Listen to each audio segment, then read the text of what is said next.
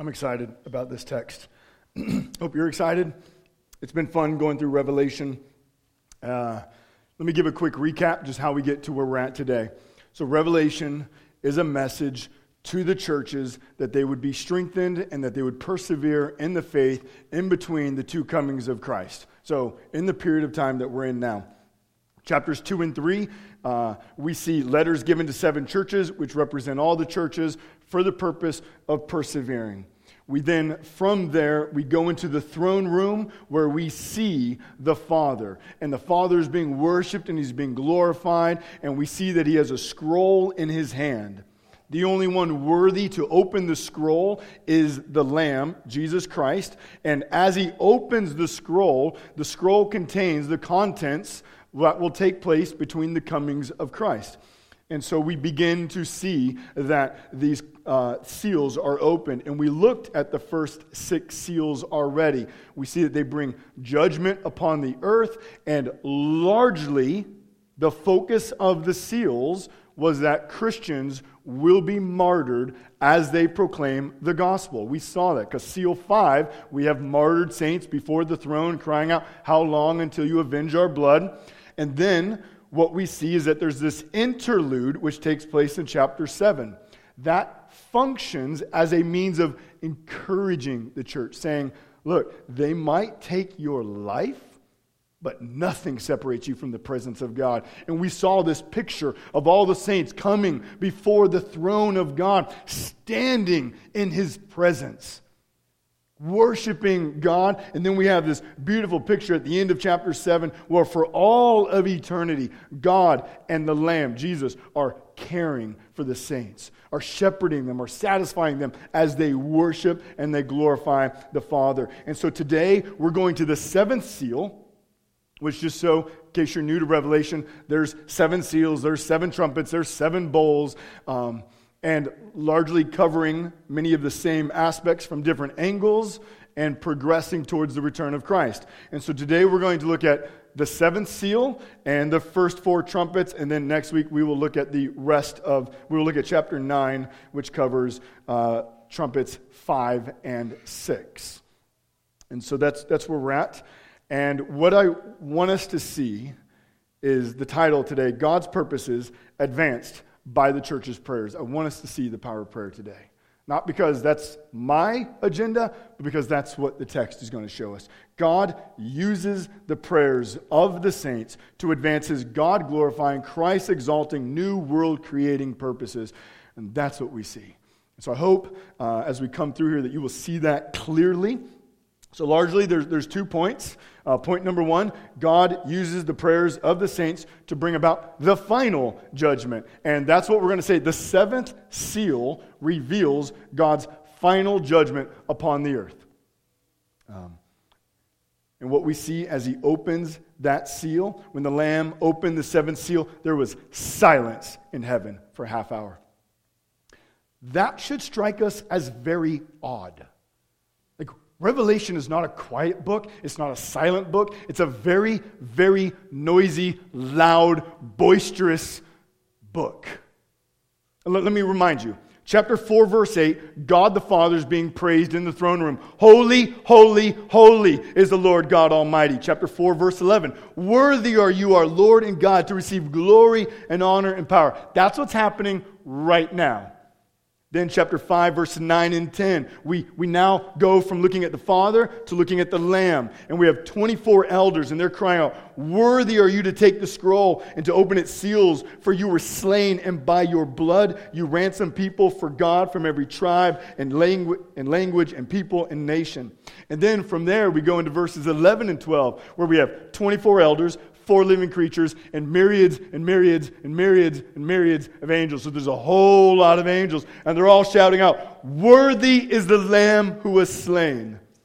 And then in chapter 5, verse 13, all the creatures now, they're crying out, to him who sits on the throne and to the Lamb be blessing and honor and glory and might forever and ever. Amen. And then we go into chapter 6, verse 10. We have martyred saints underneath the throne room of God crying out, how long until you avenge our blood? chapter 7, verse 10. We're given a picture of now that extends to eternity. Martyred saints coming out of the tribulation. They're crying out, salvation belongs to our God who sits on the throne and to the Lamb. Chapter 7, verse 12, in response to the saints crying out praise to God, the angels, the elders, the four living creatures, they cry out, Amen. Blessing and glory and wisdom and thanksgiving and honor and power and might be to our God forever and ever. Amen. Silence. That's how the book moves. Do you see it now? There's praise, there's praise, there's praise, there's praise, there's praise, there's praise, there's praise, there's praise, there's praise. Silence. Why? Why are we now in silence? What's just happened? So, the seventh seal, like the sixth seal, is the judgment upon all rebellious humanity. And the silence is drawing us in. It's bringing us into what is about to happen. And let me just give you 3 reasons why we can see that the seventh seal is the judgment upon all unbelieving humanity. Number 1, silence in the Old Testament shows judgment and precedes judgment. In Zephaniah chapter 2, verse 7, we read, Be silent before the Lord God, for the day of the Lord is near. So silence precedes the day when God comes and brings judgment. Isaiah 47, verse 5, Sit in silence, go into darkness, O daughter of the Chaldeans. So silence moves right up until the time of judgment. If you remember, Israel walking around Jericho, there was trumpets blowing, that was happening, but what were the people doing? Silence. Not a man was permitted to speak as they circled the walls until that last time when they yelled and the walls came down. So silence precedes judgment. So that's one reason why we can say the seventh seal is moving this way. Secondly, a half hour affirms our understanding of silence referring to judgment. It's a half hour. So we're zeroing into a short period of time of judgment. When half times are used in the Bible, they often refer to judgment and our crisis. Do you remember how we started this year? What book we were in? The book of Daniel. And in Daniel, chapter 7, verse 25, chapter 9, verse 27, chapter 12, verse 7, we have these times, and half a time. You remember that? The half times, these time frames are referring to a half time, are always times of judgment, times of crisis. That's reason number 2. Reason number 3, when the angel throws the fire from the altar, look at verse 5. It results on earth peals of thunder, rumblings, flashes of lightning, and an earthquake. That is judgment language, and I have a slide.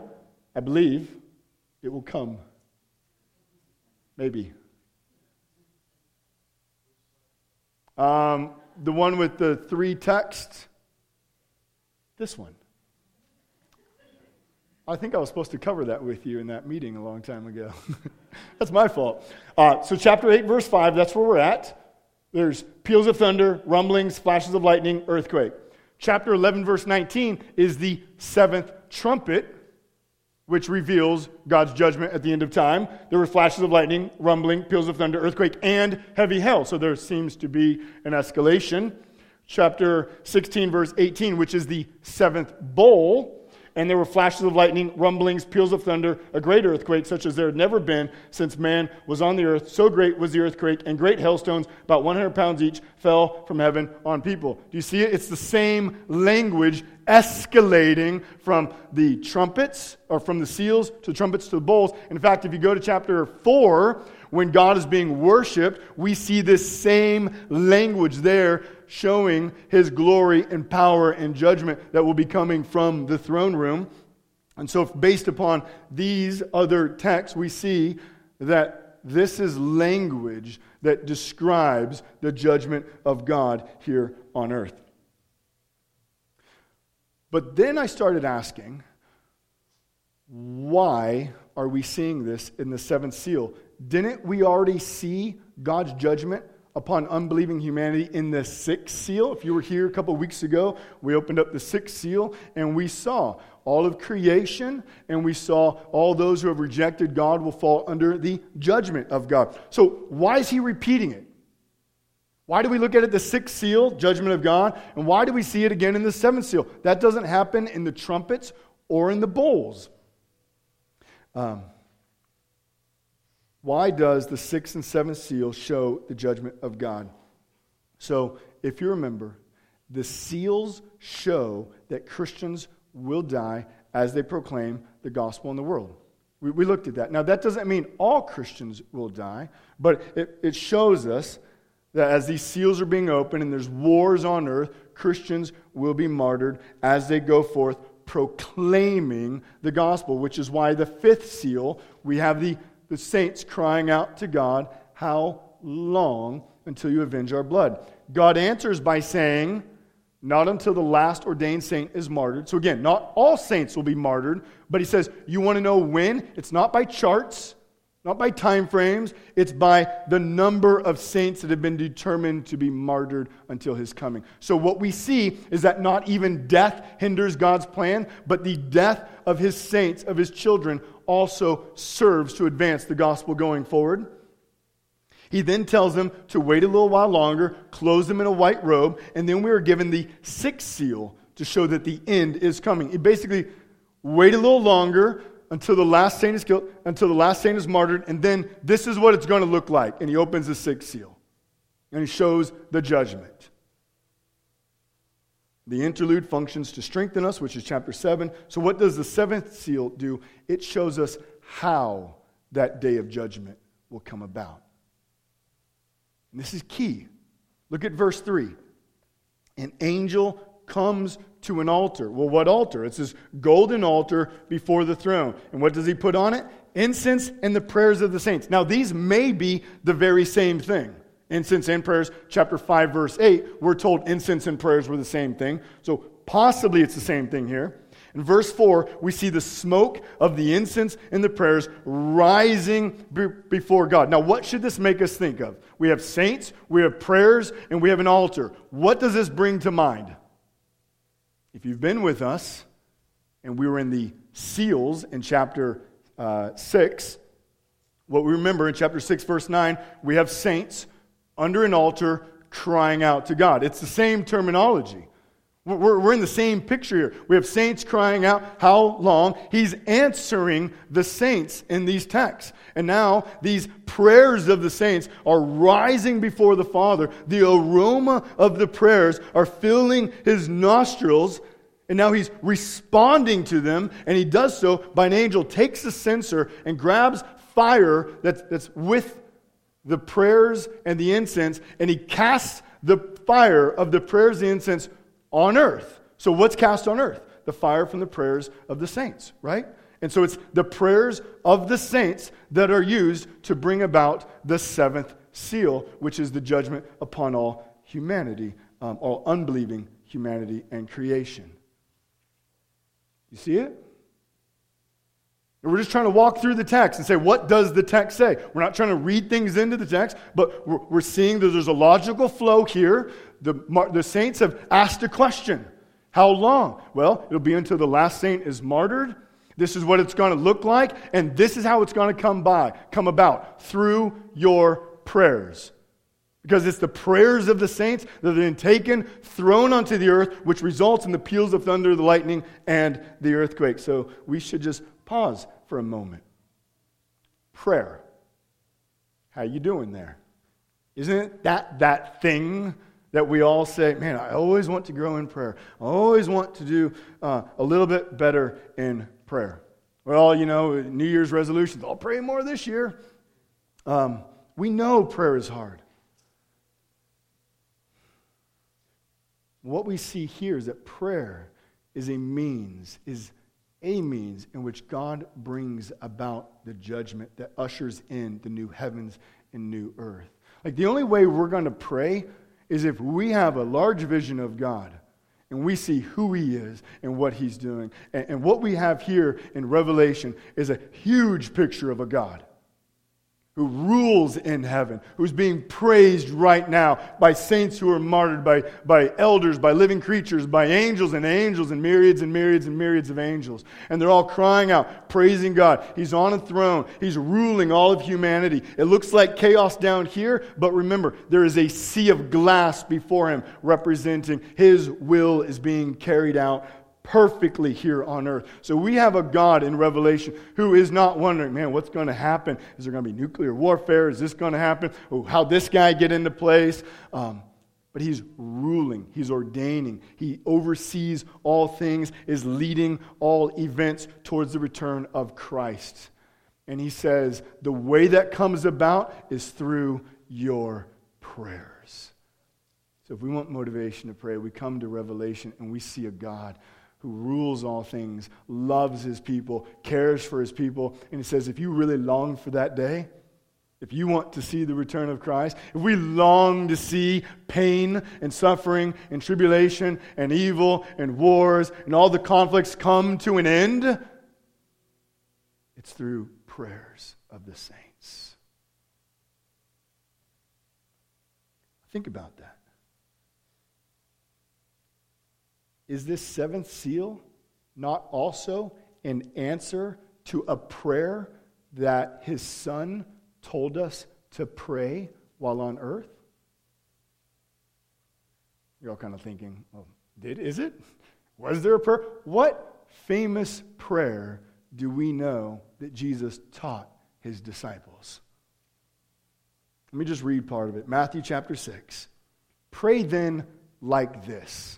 Our Father in heaven, hallowed be your name. Your kingdom come. Your will be done as it is on earth as it is in heaven. So when we pray, hallowed be your name, we're praying for God to make his name glorious. Make it known in all of creation. That's what it is to hallow the name of God. And when we pray for God's kingdom to come, we are praying for all of his glory, all of his might, all of his rule, all of his power to be made known here on earth. When we say, your will be done on earth as it is in heaven, we're saying, God, we want your will recognized here. We want your rule here. We want all of creation bowing down before you. What happens in the seventh seal? God uses the prayers of the saints, throws them on earth. God's judgment will come where what? His kingdom comes. His will is done here on earth as it is in heaven. His kingdom has come. His name is hallowed. Every knee will bow at that time. The kingdom come is the consummation of the gospel. Christ died that he would purchase a people. The church, his bride, Jew and Gentile, black and white, people from all tribes and tongues and nations and languages, that we would be gathered before him for all of eternity, rejoicing under his rule. That's what we pray at the Lord's Prayer. We long for that day. In Revelation, we see how that day comes about through the prayers of the saints. When we pray for his will to be done, we're asking to reveal his rule, his power, so creation bows before him. We're asking that his righteousness and justice be made known. We're crying for him to come. So when Jesus tells us how to pray, he's also telling us the very means in which he will bring about the fullness of his kingdom. Do you see that? He says, pray for the kingdom to come. It comes through your prayers, Revelation. In fact, what I did then for fun is I just started going through what are we called to pray for in Scripture? What do we see prayers used for in Scripture? How does God use our prayers in Scripture? 1 John chapter 5:16. They bring, our prayers are used to bring back believers who have fallen into sin, to bring them back into repentance and into the church. James chapter 5 verse 15. Prayer is used to heal the sick. Colossians chapter 1 verses 9 through 11. Prayer is the means that the church is strengthened, becomes fruitful, and walks in a God-honoring way. 2 Thessalonians chapter 3 verse 1. Prayer advances the gospel. Ephesians chapter 6 verse 18. Prayer is the means of our spiritual warfare. Do you know that? Like our warfare is not with taking up swords. Our warfare is not about making physical war. The way we understand warfare is there's a spiritual war, and that is far greater. And the way we engage is with the Word of God and through prayer. Acts chapter 12, verse 5, prayer is used to rescue the saints. Acts chapter 4, verse 31, prayer fills the church with boldness in the midst of persecution. When the church is persecuted, when they're whipped, when they're beaten by the Pharisees for the proclamation of the gospel, they go home, they pray, and they're filled with boldness in the Spirit, and they go back out proclaiming the gospel. Luke chapter 22, verse 40, prayer is a means in which we resist temptation. Luke chapter 11, verses 2 through 4, prayer is how we trust and depend upon God. Your prayers are not idle. Do you know that? Your prayers do not fall on deaf ears. We don't pray to a God of gold, a God of silver, a God of bronze, a God of wood, a God of stone, a God of rock, to which cannot respond. We do not pray to a mute God. We pray to God the Father, who spoke creation into place. And our prayers are the fragrant aroma that fills the throne room of God. Do you see that picture? Do you want to know if you're loved? Do you want to know if you're valued? Your prayers fill the throne room of God with an aroma that causes heaven to silence. See that? It's a picture we have here. That thus the kingdom would come. So we talked earlier, so I just remind you now. First Sunday of the month, 5 to 7, prayer night. Why? Because we think prayer is a good idea? Because we have nothing better to do? No, because we see prayer as a powerful tool that we have in the way we communicate to God, in the way we communicate our trust, our faith, and our love to God, and we see that He greatly loves us and loves our prayers, and He uses our prayers for the advancement of the gospel. So when we pray, you know what we're going to pray for? You know what one of the things we're going to pray for? Thy kingdom come, hallowed be your name. That's what we're going to pray for. Why? Because it's a good idea? Because it comes from Scripture. Because we know our prayers will lead to the return of Christ, that His kingdom will come, that a new earth will be made, and that we will rejoice and live with Him for all of eternity. So I encourage you, come on these nights. We will spend time in prayer. We will go through that list of Scripture. We will pray through structured prayers like those, praying for the boldness of the church, praying for the healing of people, praying for the gospel to keep going forth, praying that those who have fallen into sin will come back into the church. And we can pray confidently because our God loves our prayers. And they fill the throne room. But our prayers are not just used for the purpose of bringing about His final judgment. What we see in trumpets 1 through 4, they're bringing about His judgments now in between the two comings of Christ, which is the church age. So that brings us to our second point. God uses the prayer of the saints to bring about the 7 trumpets of judgment.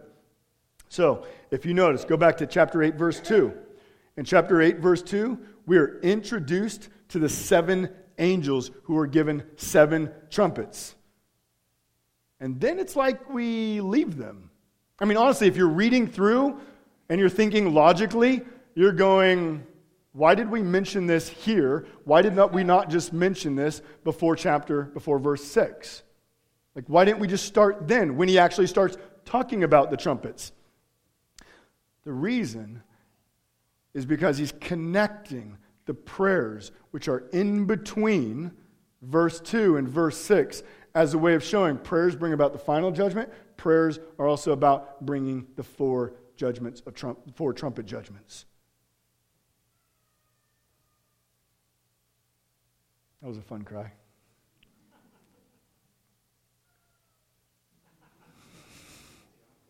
Let's see.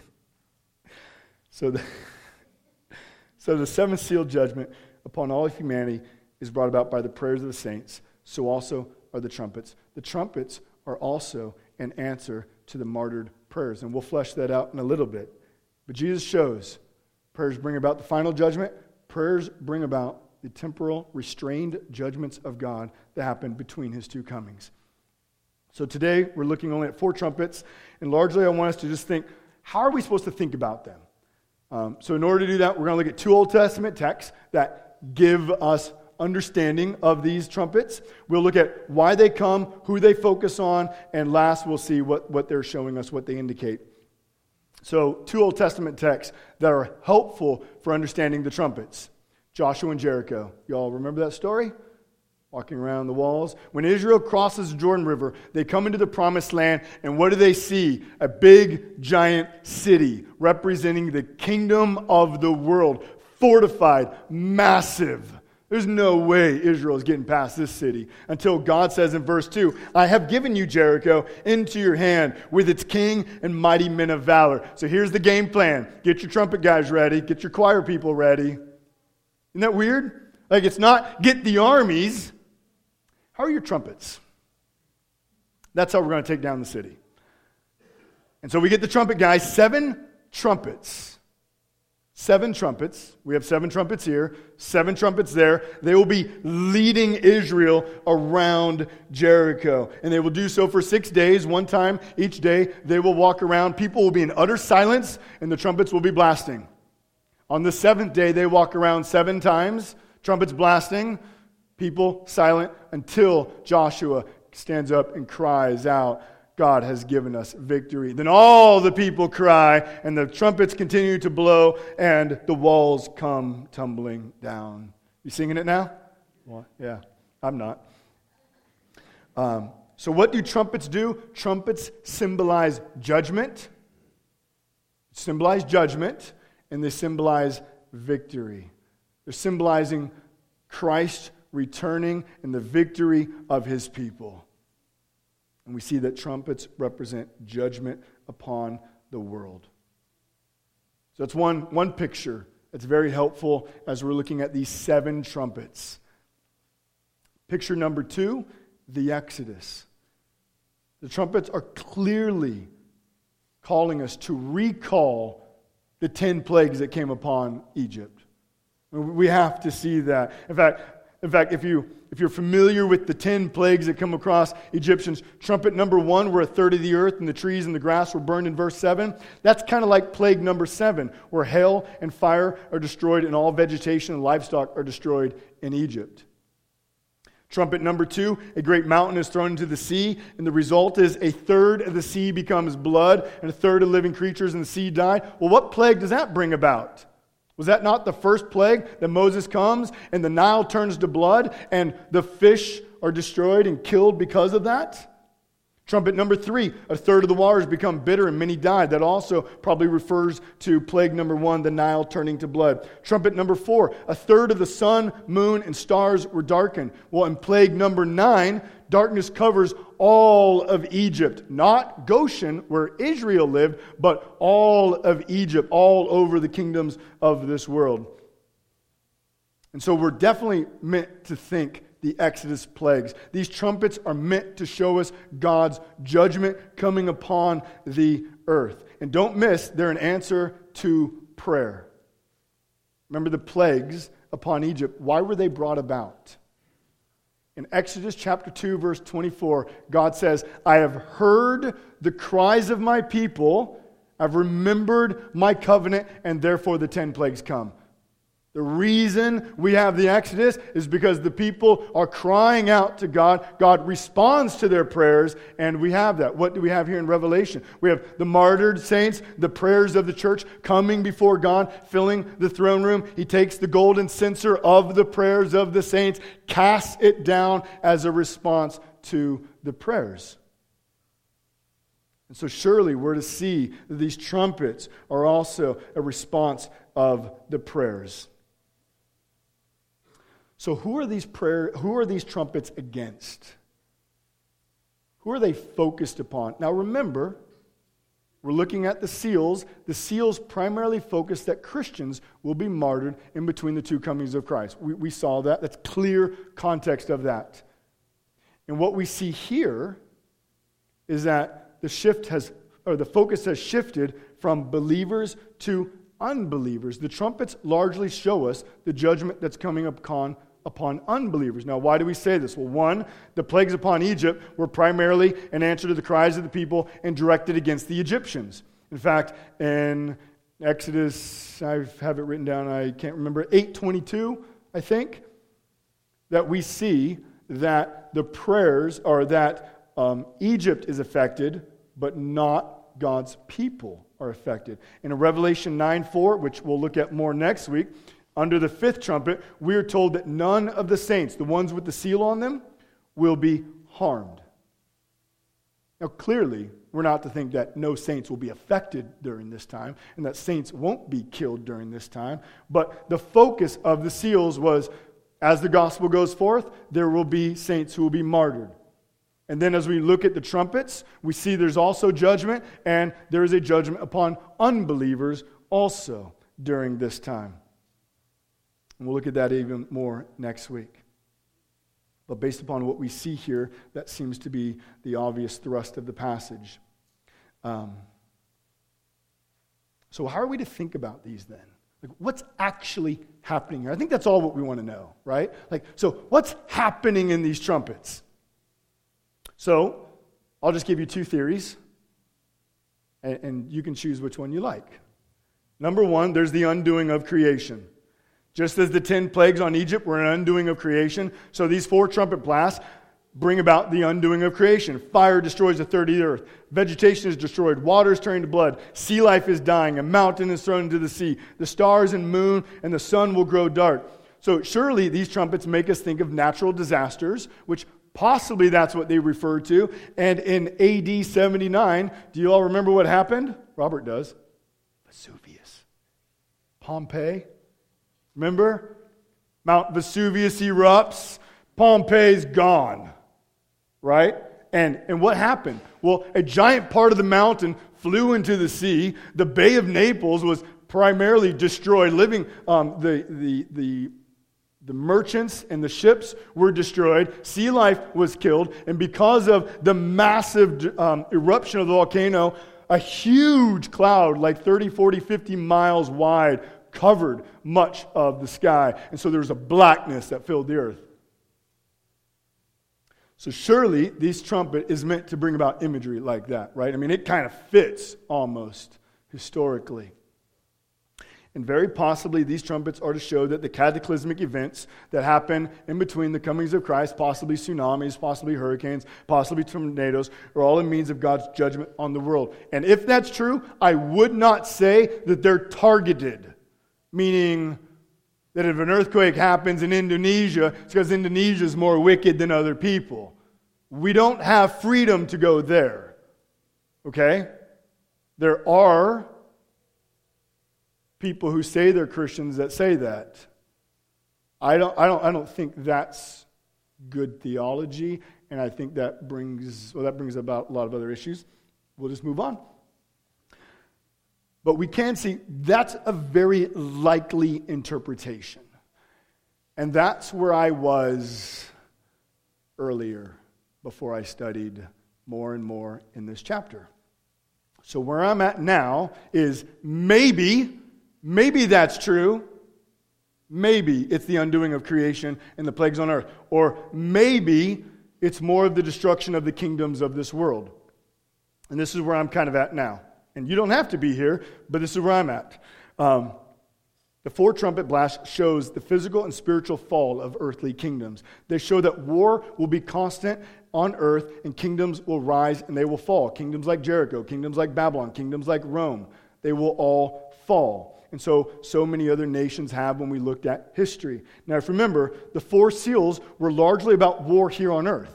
These wars bring about hostility that result in the death of Christians. But also, what I see is that these wars are also the very judgment and wrath of God against mankind. Here are a few reasons why I say this.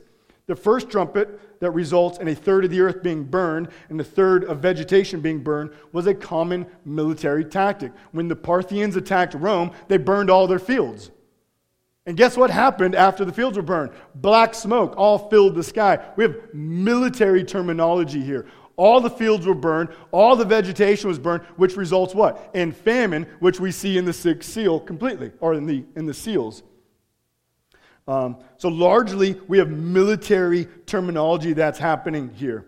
In trumpet number 2, we see a large mountain thrown into the sea. While this could be a volcanic eruption, very well could be, most likely the mountain represents a kingdom of this world.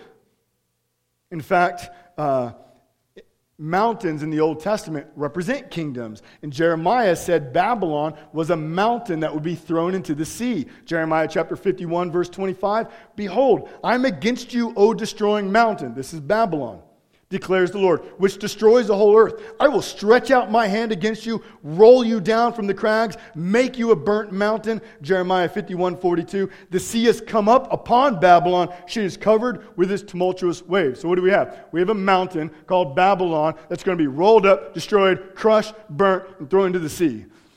That really seems like the trumpets here also. And if we go to Revelation 18:19, we see Babylon will be covered by the seas and all the ships will be destroyed. Babylon is used in Revelation to portray the kingdoms of this world, and the waters coming upon it is the judgment of God. So contextually, I'm being much more now convinced that it's the rise and fall of worldly kingdoms. Now, perhaps the bitter water in the third trumpet, it refers to the deception of mankind. Angels in the Old Testament could be represented as a star. Stars coming into the earth could be a demonic, deceptive angel. Perhaps the darkness in the fourth trumpet either results as fires of the kingdoms as they're being attacked, or it represents the spiritual darkness of humanity. And you say, well, why would you say that? Well, in the fifth trumpet, it speaks of spiritual darkness that affects the sun and covers it and darkens the earth.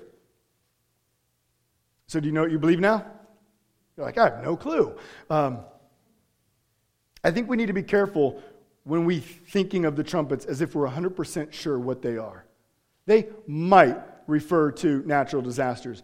I'm more convinced they refer to the depravity of man and the fall of worldly kingdoms. I think that's where we're at here. And if that's true, then what that means is that as we constantly see the threat of war, nuclear, chemical, and whatever else, as we continue to see the rise of atheism and liberalism and new tolerance in America, as we continually see more and more religions becoming more and more hostile to Christianity, as we continue to see leaders like Nero and Domitian and Stalin and Hitler and Kim Jong-un and leaders like these rise, and we see their power, we know it will fall also. And as we see these fall, we see God's judgment coming upon the world. And we see that He is in control, that He rules. So let me just give three things to think as we leave. Whatever is happening in these trumpets, we know it's judgment. We know it's brought about by prayers. So let's pray fervently. Let's pray. God uses our prayers. He loves for us to pray. So be encouraged to pray. Let's pray for justice. Let's pray for righteousness. Let's pray for His kingdom to come. Let's pray for His return. Let's pray that we as a church would stand firm. Let's gather on prayer meetings. And remember, whatever we do here, like what we do here today, it's just supposed to be a taste of what we do every day outside of here. So when we have prayer meeting here, that's hopefully because we're always praying outside of these walls as well. Let us pray. It's through our prayers God will bring about the return of Christ. It's through our prayers God will bring about His restrained judgment. That's a third of the earth. It's restrained. It's not full yet. So let's pray. Number 2, let's share continuously. Prayer is definitely one of the major takeaways that we have here. And one of the major takeaways we had from the seals is that we go forth and we share the gospel. And even if we're martyred, the gospel continues to go forth. And remember Jericho. Was anyone saved in Jericho, even though God's judgment came upon it? Rahab was saved. And when the 10 plagues came upon Egypt, were Egyptians saved? Most likely. In Exodus chapter 12, verse 38, we're told a mixed multitude marched out of Egypt. Most likely that's Egyptians. Most likely that's other people who were in Egypt, went with Israel. So God's judgment will harden some and it will soften others. Let's remember that. It hardens some and softens. So let's just share. Let's share continuously. Some, they're just going to turn and reject us. And we see that. Some are going to come and receive Christ. We see that also. So let's share continuously. And lastly, let's live fearlessly. Our God is in control. All of this comes from the throne room. The seals come from the throne room. The trumpets come from the throne room. God is on his throne. The sea is glass. Christ holds the keys of death and Hades.